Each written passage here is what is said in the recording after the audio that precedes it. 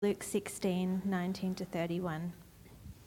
There was a rich man who was clothed in purple and fine linen, and who feasted sumptuously every day. And at his gate was laid a poor man named Lazarus, covered with sores, who desired to be fed with what fell from the rich man's table. Moreover, even the dogs came and licked his sores. The poor man died and was carried by the angels to Abraham's side. The rich man also died and was buried, and in Hades, being in torment, he lifted up his eyes and saw Abraham far off and Lazarus at his side.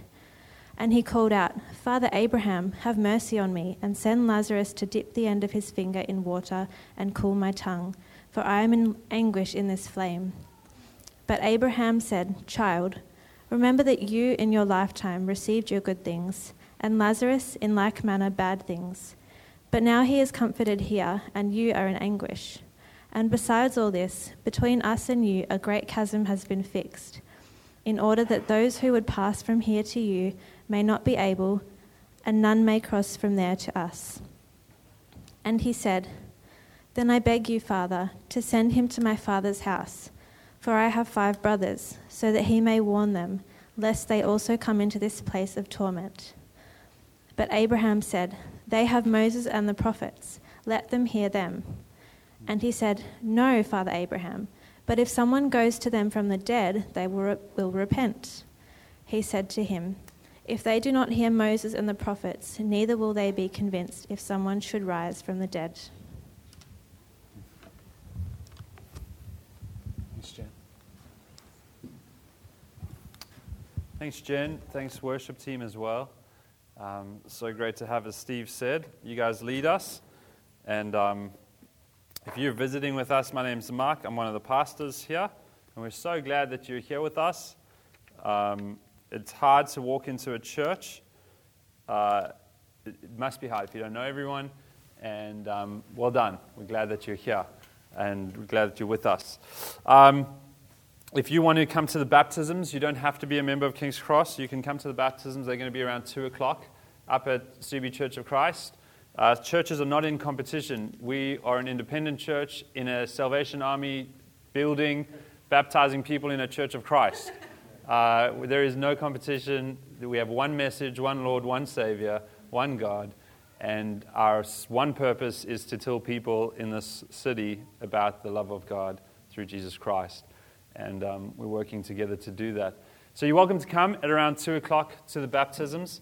I feel the need to also let you know we don't sell couches, even though all of our announcements seem to have couches in them. They are not available anywhere for purchase. I wish they were. They're very nice. But I have no explanation for all the couches that are on our screens. All the country music that we seem to be bringing into our worship. Though I must admit I do like it. I think anything that Josh is influencing is going to have an aspect of country. So thank you, everyone, on the worship team for either listening to Josh or honoring Josh. But it was great. It was just lovely to sing that. I think it was the 3rd song, new song, country song. It was wonderful. Loved it. Let me pray for us. And what's going to happen is I'm just going to teach from this text.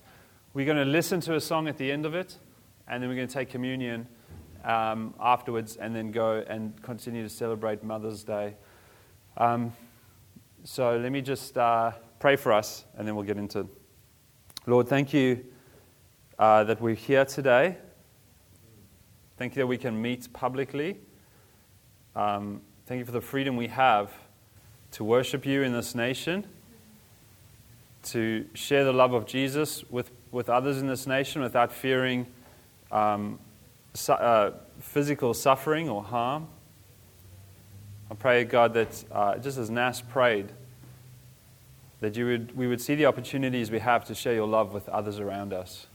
The one thing we want more than anything, Lord, is to make you known, make you glorified in our city. Your word says, wherever you are lifted up, you draw men to yourself. I pray for this morning as we look at your word that you would touch our hearts. Holy Spirit, please work upon our hearts. Please help there to be no burden or shame or guilt or indifference. Help us to sit in the grace of Jesus, to have the Holy Spirit working upon our hearts and to put faith in our hearts to believe what you have for us. In your wonderful name. Amen. So Jesus tells this story in I'll just give a short paraphrase, to either the Pharisees or the Pharisees are listening as he tells his disciples. One or the other, he wants the Pharisees to hear it. And among the Jews, the Pharisees are the religious elite. They are like the people that you look up to, that you want to be like. And they love the good life. Jesus tells a story about these two men and how nothing but faith in God counts as anything in eternity. And he's got these kind of two polar types of people, these two lifestyles. The one man's very wealthy and lives the life everyone wished they live. If you go to high school or uni, it's like there's always those people that you wished you could be them, or you wished your life was like them, or everything would be all right if you could have what they have, or in the workplace, or if I could live in this neighborhood, or drive that car, or eat that food, or have this many Instagram followers. They've got the life everyone wants to live. And that's this first guy. And he at his gate lies this other guy who's got no life at all. He's the people in high school no one wants to be seen talking to, or the person at work that never gets invited out for beers after work. It's the person with the car that you never want to be seen driving, or the neighborhood that you never want to live in. They've got no life at all. And there's these two kind of polar lifestyles that people are stuck in that we see. And then they die. And this poor person, this no life at all person, is Ubered to heaven by an angel and is given this place of honor next to Abraham, who's the father of the Jews. In other words, the biggest celebrity in heaven outside of God to the Jewish audience is Abraham. And in this picture, Jesus goes, there's no life at all person that no one wants to be like, no one wants to be seen around, no one wants to touch them. He gets Ubered to heaven by the angels, and he's in heaven next to Abraham. He's Abraham's mate. So his life really turns around. There's a big reversal. Then the rich man dies. We don't find out who Ubered him where, but we find out where he got to. He just died and went to Hades or hell or Gehenna, all these different names for the same place. And he becomes conscious of his suffering. He wakes up and he's suffering and he's in anguish, and he still kind of sees himself as a little bit maybe superior to the poor guy, because he sees the poor guy in heaven. And he goes, "Hey, Father Abraham, won't you send him to come and give me a little bit of water to kind of quench my anguish that I'm experiencing?" And can you imagine being the poor guy? You've been this guy your whole life, lying around, dogs licking you. And now this guy who's had this great life is saying, "Can you please send him? You finally are healed. Finally, your life is wonderful." And he goes, "Please send him back down here to hell to come take care of me." Like, can you imagine? I just imagine the poor guy, "Please, Father Abraham, don't listen to him. Please, man, this guy, he had every day to help me out. He never helped me out. Just please, can I just stay here?" Anyway, Abraham says, No. Well, then just send Lazarus to tell my family. Warn my family, because if they die, I don't want them to end up in hell. And Abraham says no.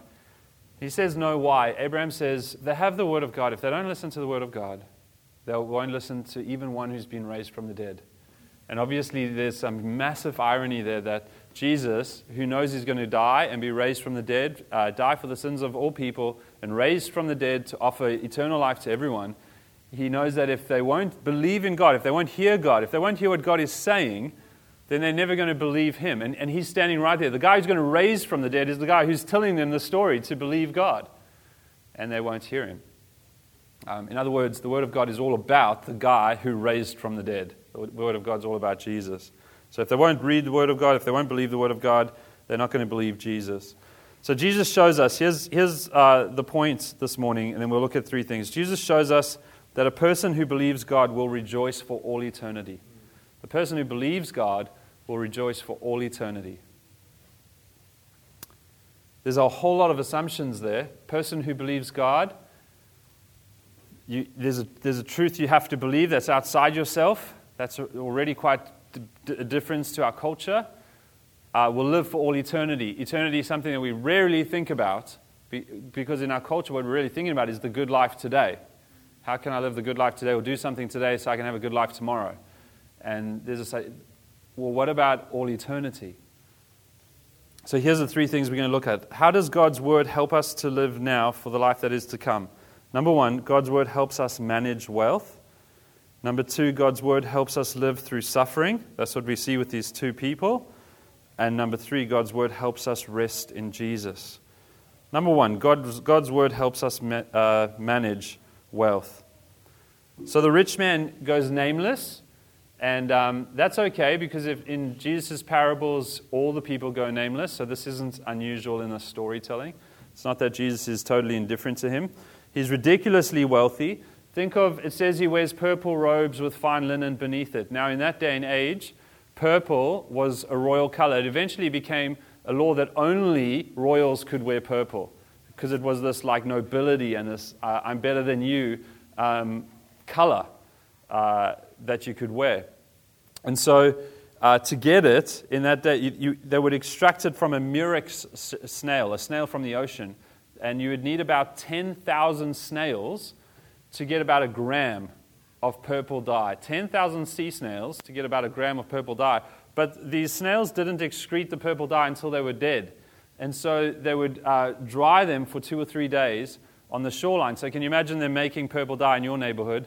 Just sea snails everywhere and the stench. It's apparently the dye continued to stink, kind of like fish sauce or fish oil. It's hard to get out of your clothes. But the dye, the purple was so magnificent that even if you stunk a little bit, it outdid the smell.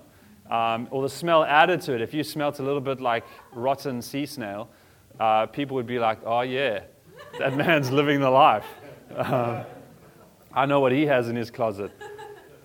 Or think about the gates that they described. They described the gates of his house like the gates of a palace or a city. In other words, he must live in a mansion for this poor person to lie at his gates in the way that he does. So there's this guy who smells like snails because he's that wealthy, and he lives in a mansion. He's living the life. He's living the dream. That's not exactly how it looks like today, but basically it's the person that is wearing the clothes, you know, whatever clothes you want, living in whatever neighborhood you want, driving whatever car you want, going to whatever school you want, to eating at whatever restaurants you want, hanging out with whatever friends you want, passing time however you want, when you want, with whomever you want. It's the life on your own terms. So the life is you could make it for yourself. What life would that be? So it's comfortable, it's easy, it's pleasurable, and it's for you. But the rich man sees this terrible reversal, right? Everything he's loved is left behind when he dies. And this is what Jesus is trying to say, is that when you die, you can take nothing with you to eternal life. So the logic is not that Jesus is saying stuff is bad or good. He's not making a comment on that. He's saying you can't find your life in things because those things aren't going to go with you for eternal life. The things aren't bad in themselves, but they can't satisfy you. They can't be what you find your identity in. So he sees this terrible reversal. Wealth is this kind of delicate liar, this gentle little lie teller. Why? Because if you're like me, and I think we're similar, regardless of our age or gender, the idea of wealth tells us the same lie, that it's going to give us security, that it will give us comfort, that it will give us pleasure, that it will give us ease, control, maybe superiority, maybe power, success. Will make our dreams come true. We'll be able to help hinder our suffering if we have wealth. We'll be able to make our lives better if we're wealthy. And it's not just wealth. It may be something else, another resource that you have an abundance of. Maybe you have an abundance of time or intelligence or beauty. It could be anything, friendships. The principle remains, whatever you trust your life in, whatever you identify yourself into, whatever you think is going to satisfy you and fulfill your life, it's going to fail you because when you die, you won't be able to take that with you. So that can't be you. It can't define you. It can't protect you. It can't do what it says it's going to do. It can't give you worthiness or meaning or joy or healing. So how does God's Word teach us to manage wealth? How does the Bible teach us to manage wealth? What does it say about it? Here, there's a few cautions. We're not going to read all the scriptures. I can give them to you. They're in my notes if you want to go home and read them for yourself. I'll just give the points for the sake of time. It says riches can get in the way of eternity. They can kind of turn our hearts into the now, and we stop thinking about the life that God has for us in eternity, beyond this life. Riches can lead a person to oppress others. That's happening all over the world today. The wealthy oppressing the poor. Riches can cause a person to turn inward, where we focus on ourselves. Riches can hinder spiritual growth in our lives. We start thinking that money can be like a god and satisfy and serve us. So we start trusting in money. Riches can deceive us about our hearts. So basically, Jesus sums it up, money can be a master that you submit your life to. You begin to serve it or live for it. But the opportunities, the Bible tells us, again, Jesus doesn't make money good or bad. He doesn't make wealth good or bad. But he talks about opportunities, that wealth can be used to help others hear the great news of Jesus. Wealth can be used to help support missionaries. Wealth can be used to help support new churches being planted in new areas where no one knows about the love of God in Jesus Christ. And that's happening all over the world today. Ranjit said thank you last week. They're reaching a neighborhood in Delhi, India, and we had the privilege of being able to help them through some difficulties during COVID. They're reaching people who have never heard about the love of Jesus. Riches can be used for helping the poor. Riches can be used to help others. Riches can be used for eternal benefit. That's the one that surprises me the most. Riches can be used for eternal benefit. It's basically an investment plan. You can invest in your eternity. The only reason we wouldn't do that is if we didn't believe it was true. So money can be a servant that you use for eternal good. I know this guy. I don't just know him. He's a very good friend of mine who was very successful at saving money. He wasn't born wealthy. He was born with lots, but I wouldn't put him in the wealthy category. But he saved well, and he grew up in a family that saved well. His mum had a special lounge in her house whenever we visited. It had a carpet that had never been walked on with couches that were wrapped in plastic covers so that they could never age. But we couldn't figure out the purpose because you could never go in the room and enjoy it. It was a lovely room, but none of us ever enjoyed the room. But he learned to be a saver. He learned to keep things, and he made him through that, and he had a good job. He saved a lot of money, and he got himself in a good position. He bought the car he wanted. He bought a very nice house in the neighborhood that he wanted. He married the woman that he wanted. He had beautiful children when they wanted to. He had the job that he wanted, and he went to the church that he wanted to. His life was exactly the life that he wanted. He was living the comfortable, easy life, and also he had we used to always tease him about his Timothy tummy. He couldn't eat odd food because his tummy, it would wreck his tummy, and so he only ate the food that he wanted. So it's wealth exactly as he wanted it, and as he walked with God, he began to change, and his heart began to change, and his heart began to open, and began to see what Jesus is like. And that had an effect on his heart, and began to see what he had received from Jesus and what Jesus had done for him.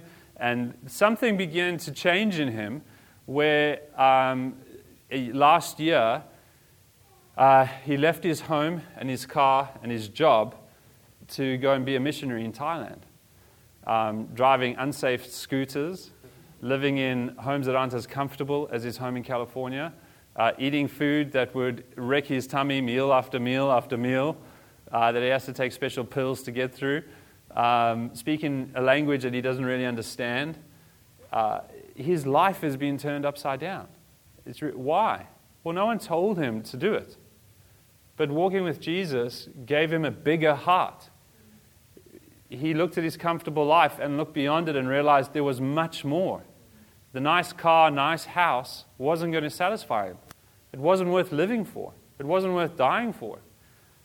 Going into a nation and telling people about the love of Jesus meant more than all of that. It made him a richer man. And perhaps you need God to do a miracle in your heart and to open your hands to him. Number 2, God's word helps us live through suffering.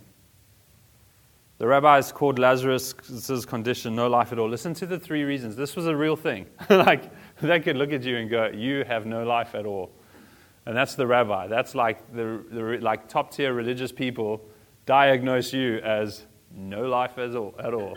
Imagine going to school and whoever's like the most influential person goes, I've thought about you and I've determined you have no life at all. You just suck. It's like ruined your school life forever.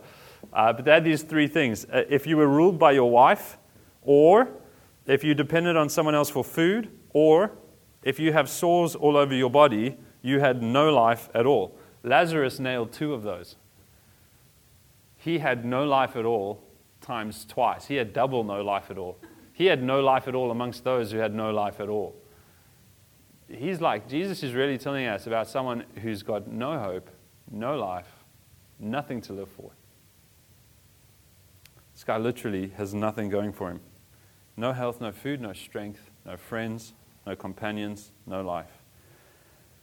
Suffering is not as far away from us as we think it is, right? Suffering plagues our world in many ways, in various ways. It's indiscriminate. It can affect us physically, psychologically, emotionally, relationally, financially, spiritually. Extended suffering can crush our body and our spirit over time. In our world, we spend billions of dollars trying to remove any form of suffering we can. Billions of dollars are going to be being spent on research every year to get rid of various forms of suffering. We want to get rid of it. In wealthy countries, we're living longer. Therefore, more people are experiencing cancer, heart disease, and loss of mental faculties. And in poor countries, people are experiencing diseases that can be cured. And whether you live longer or live shorter, you're still going to suffer. Wars cause societal and mental and physical suffering too. In their old book now, The Lessons of History, Will and Ari Durant write that in the 3,420 years of recorded history, there have only been 268, that's way less than 10%, years without war. In all of recorded history, there have been less than 10% of years without a war. The United Nations statistics suggest that 854 million people are undernourished and 25,000 people die every day from hunger and hunger-related problems. Almost half the world live under $2 a day. I don't know if my kids could live under $2 a day. The UN estimates that over 40 million people are in modern slavery. Individual greed affects billions of lives. There's seemingly no escaping slavery. It doesn't matter what culture, what nation, what kingdom we live in or a part of, we cannot escape suffering one way or another. It seems to be at our doorstep. And there's only one small hint in the story that this person with no life that cannot escape suffering has any hope. They have no hope in themselves. Jesus has given such a great picture of no hope. They are either they're so weak they can't move, or they're paralyzed. They have sores all over their bodies that the dogs come and lick, and these are street dogs. The Jews would have thought that as revolting. It's like a poor person who has a terrible stench about them, and body sick stores is lying outside your front door, and then when you look at the window to have a look at who they are, you notice some rats are crawling around them, nibbling and picking at their flesh. It's revolting, and they have no hope, no life. It's not the kind of draw compassion to this person. It's the kind of get them away from me situation. But Jesus leaves a little thing in the story to let us know that they do have hope. And this little thing he does only here. He doesn't do it in any other story he tells. He gives him a name. He gives the person in his story a name. And he gives him the name Lazarus. And that means nothing to us. But Lazarus has an important meaning. Lazarus means God is my help. Jesus is saying to them, this revolting person that we wouldn't want near us, they actually have hope. It's all in the name. What's impossible for man is not impossible for God. God can still redeem this person. Who's more likely to make it in life? All of us would say, this person can. They've got the means and the resources and the opportunity. And Jesus says, no. All you need to make it is nothing. All you need is God's help. That's what you need. utter reliance on God. Suffering can crush you, but knowing God is our help can encourage us. So how does God's word help us live through suffering? The psalmist writes, "My comfort in suffering is this, your promise preserves my life." In other words, God's word can be trusted. God can be trusted. All of us trust things every day. It's the easiest thing in the world to trust our own will or our own want. That's normally what we trust, even if we don't know what we're doing or we're not competent. At least if we trust ourselves, we're doing what we think is best, right? But God is saying, or Jesus is saying, there's another will and another way that you can put your trust in. And it won't always line up with yours. And it may sometimes confront you or challenge you or tell you that your way is not the right way. But you can trust it, and it's good. And it's good for you. And David says, or the psalmist writes, "This is what I'll put my comfort in trusting you." So God's word tells us exactly how this world will end and what it will be like for those who trusted him. What will the world, are you interested in that? What will the world be like for those who trusted him? If you're not walking with Jesus, if you haven't kind of believed in God in that way, and you're still living life on your own terms, I think a curious question might be, what is Jesus' idea of what the world will look like after this, when this life is over? Well, I'll tell you, because he told us in his word. Revelation 21, verse 3 to 4. Now, if you've never had a Bible, you don't have a Bible, you have a phone, you can grab your phone and you can put in the word Revelation and then a number 21 and then a colon or 3, and you'll be surprised, but there's all sorts of Bibles on the internet for free to read. Lots of people will struggle to find this. If you do have a Bible, it's right at the end of your Bible. At Revelation 21, it's like almost the very last word said in the whole Bible. From verse 3, I'll just read it to you. You don't have to turn there. "Behold, the dwelling place of God is with man. He will dwell with them, and they will be his people, and God himself will be with them as their God. He will wipe away every tear from their eyes, and death shall be no more. Neither shall there be mourning, nor crying, nor pain any more, for the former things have passed away." That's what Jesus tells us to look forward to. It's number one, God will dwell with man. There's no neighborhood in the whole world who can make this boast. There's some places, I often think where I live, I think, man, this is such a distraction from heaven because it feels like heaven. I know that I would struggle to live on a front row seat at Cottesloe because I'm not sure if I'll be totally distracted for the rest of my life, because when the sun sets over the ocean, man, doesn't it feel like heaven? Friday night, there wasn't a breeze in the air. There was no one at the beach. I couldn't believe it. No one at Cottesloe Beach. And it looked like heaven. It was gorgeous. Birds singing, sunset filling the sky. But there's not a neighborhood in the world that can boast that God's there. God is with us. But God will dwell with us. We will all dwell in the neighborhood with God. What's the neighborhood with God going to look like? Well, it's going to be amazing. God will wipe away every tear.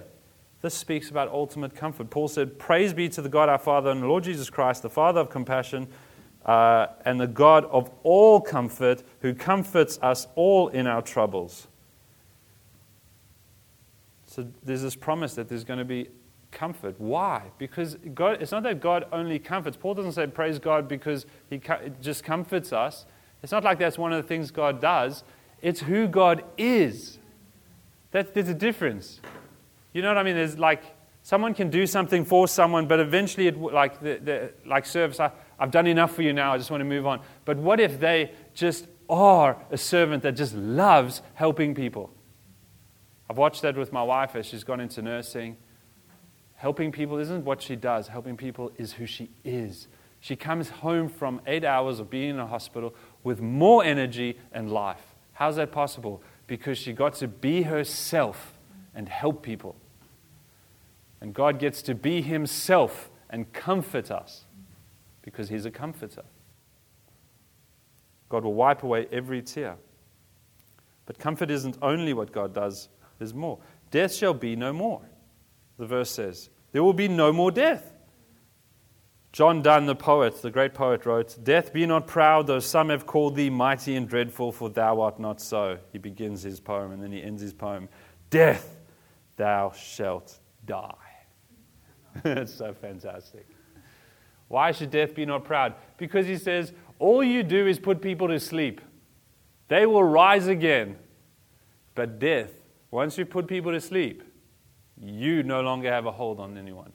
God liberates and frees us, and death shall be no more. Death is the one that dies. So life with God is eternal. This is interesting. We're not going to get into it now for the sake of time. But think about this. Every single one of us are born, and from the moment we're born, we're heading towards our death. That's a bit morbid, I'm sorry. But that's what's happening. Every one of us is getting closer to our death all the time. You can go home and share that with someone who asks you, how was it going to church? Yeah, I found out that I'm more dead now than I was when I went to church. That sounds fantastic. But that's what's happening, right? We're all moving towards our death. It's inescapable. We're going to end up dying. But then God talks about eternal life through Jesus Christ, and where there is no death. Well, where does your life go when it's not moving towards death? No, we're not sure about that. It's a mystery. Because even if you're not thinking about death, part of the anxieties, part of the worries, part of the suffering, part of the ambitions in life is all to get as much done before you die. It's all to live as much of life as you can before you die. It's an attempt to live life because life is going to expire. But what when that is removed and the only thing you're moving towards is life? And 100 years after the first 1,000 years, you're still moving towards life. You begin to understand why there's no worry or anxiety or stress or suffering. Why is death being removed? The writer of Revelation says, because these things have passed away. The absence of mourning and crying and pain and suffering is because death has been put away at the cross of Christ. When Jesus died and was raised to life, He opened a door for us to enter into His eternal life. He won us back. He paid the price. He's removed in this eternal life that God talks about. It's the absence. Why is there no pain, no suffering? No, because there's no influence of sin and Satan. He's totally removed. Number 3, God's word helps us to rest in Jesus. Whether you're managing wealth or living through suffering, God's word helps us to rest in Jesus. This is a parable all about reversals, all about this life reversing into the next life to come. Notice that Jesus never says wealth is bad and suffering is good. Don't believe that. If there's anyone who's a religious person that starts to make you feel bad about being rich or poor, or starts to make you feel good about being rich or poor, they're not telling you the gospel of Jesus Christ. There's no mention about that. He doesn't tell people how much to give.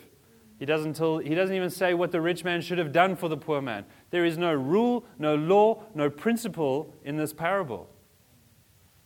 All that he's telling us is that without God, they have nothing. And that if they have God's help, they have everything.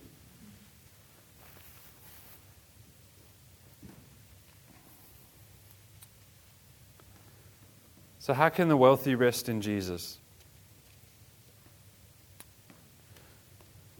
Well, Jesus has experienced the great reversal himself. He left the glories and the perfections of heaven, the Prince of Heaven for all eternity, creator of all things. Jesus was worshipped and praised. And he chose to enter this world as a person. He chose to put on human flesh. He chose to come into our world in a time in history that was very uncomfortable. To be born in a stable, to experience all sorts of suffering.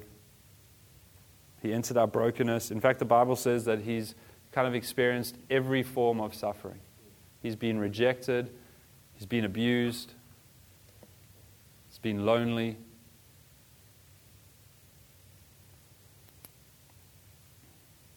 Paul writes to the Corinthians in the Bible, he says, I'm not commanding, he wants to take up an offering for a poor church. And he says he's collecting money, but listen to how Paul collects money from the Corinthians, the Christians in Corinth, to send it to these other poor Christians. He says, I'm not commanding you, but I want you to test the sincerity of your love by comparing it with the earnestness of others. You know the grace of our Lord Jesus Christ. Listen to his motive. That though he was rich, yet for your sake he became poor, so that through his poverty you might become rich. There's the gospel. That Jesus has entered our poverty, our brokenness in humanity, and gone to the cross in our place, so that we might be forgiven of our sins by grace and mercy, not by any doing of ourselves. If someone tells you you have to do something to be saved by God, they are adding to what Jesus has said. Jesus has done it all. And then he's been raised to life to invite us to his rich life. And we are said in the Bible to be heirs of heaven with Christ.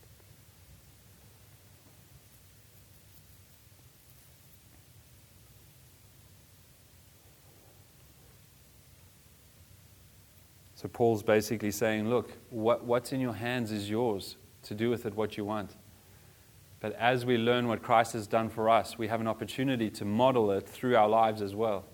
Let me, for your sake, pass on the graces and the riches of Jesus Christ. It is kind of this practical way of showing the love of God for people. He says, I'm not commanding you. It's not a rule. It's not a law. It's not going to save you. It's just an opportunity to demonstrate the grace of Jesus to other people.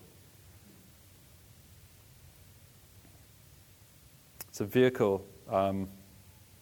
Your wealth can be a master or a burden or an idol, or it can be a vehicle of God's grace through your life. How can the suffering rest in Jesus?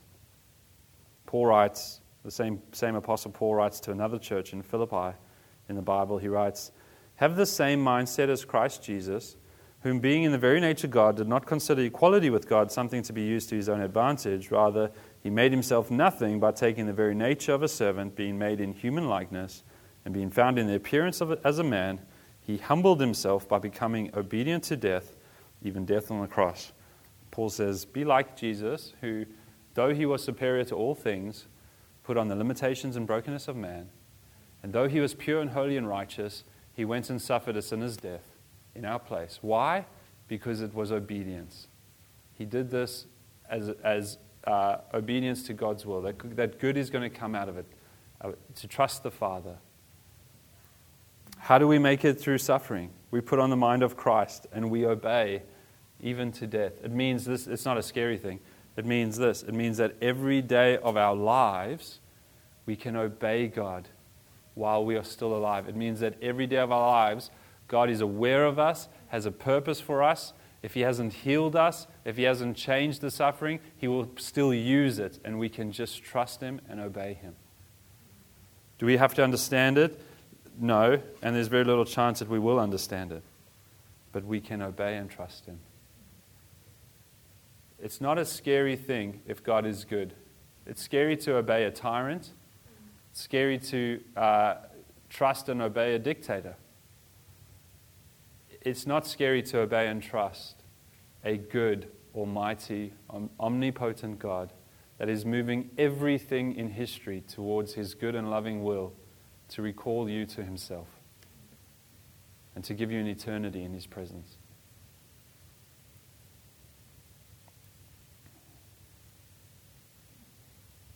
Jesus understands those who suffer.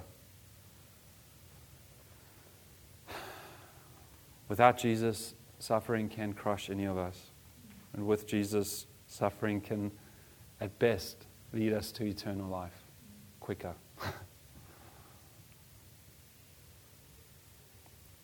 Let me draw to a close. Ultimately, suffering should only be able to lead us further into the grace of God. And the deeper we go into the grace of God, in other words, the deeper we go into Lazarus, God I need your help. God, I'm struggling. God, I can't make it through. God, I don't understand. God, my life, is so bad. It's no life at all. It leads us into God's grace. And we trust we can only rely on God's promises. But you have said that you will take away the tears, that you will take away the pain, that you will take away the suffering. You have said that you will turn my mourning into joy. You have said you will turn my suffering into dancing, into singing. You have said, and that's all I have left. And this will happen. Your healing will happen. Maybe some of it will happen in this life, but all of it will definitely happen in the life to come. So, here's what I want to ask. We have this opportunity through Jesus to kind of decide what we believe. Do I believe the philosophies that I'm taught and that are around me? Do I believe my own will? Do I believe my own truth? And that's kind of sketchy.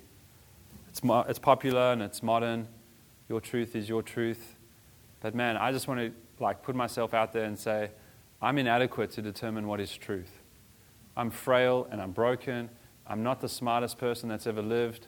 I don't have all the knowledge of life. I've only been on this planet for 42 years. I don't think I should be the one deciding what is truth. I'm not sure that anyone else should be deciding what is truth. And God steps in courageously and says, I can decide what is truth, and you can rest in me. And the truth is I love you, and the truth is I've done everything to call you to myself. And the truth is if you will humbly accept my help, I'll save you through Jesus Christ. And the truth is I have a plan for every day of your life.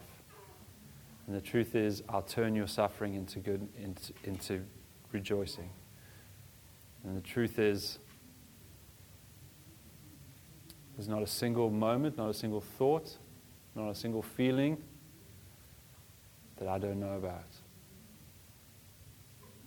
He's so present, so with us. Your heart will never be satisfied until you know God as your Father. All of us have this hearts that, I've heard it described in many different ways, but almost like this hole in our hearts that we try to fill with different things, but none of us will be satisfied. And we try so many things. Everyone in this room, there's no one in this room who's unique in this way. All of us try to fill our hearts, try to be satisfied, try to find fulfillment, try to be accepted, try to be loved. And we try different things. We try to form ourselves, change ourselves, shape ourselves, be ourselves, and nothing satisfies. Because the only thing that's made to satisfy your hearts is a relationship with God. It's not that anything you try is bad or evil. It's that it's just not the purpose of that thing to fulfill and satisfy you. There may be wonderful things, but the only thing that can give your life ultimate meaning is in a relationship with God. You were made for a relationship with God. And until you have a relationship with God, you're not enjoying what you were made for. Wealth will not satisfy you, and suffering will not crush you. When you're walking with God, you can manage both well. Won't you please stand? We're going to play a song, but you've been sitting for a while. Whenever you're ready, Phil, won't you play it? The words will be up here. If you want to start singing along, it's not a hard song to sing. It's not a country song, I don't think. But we'll sing it anyway if you want to, or you can just listen to it. Meditate on it. Feel free to sit if you like as well. And then we'll take communion.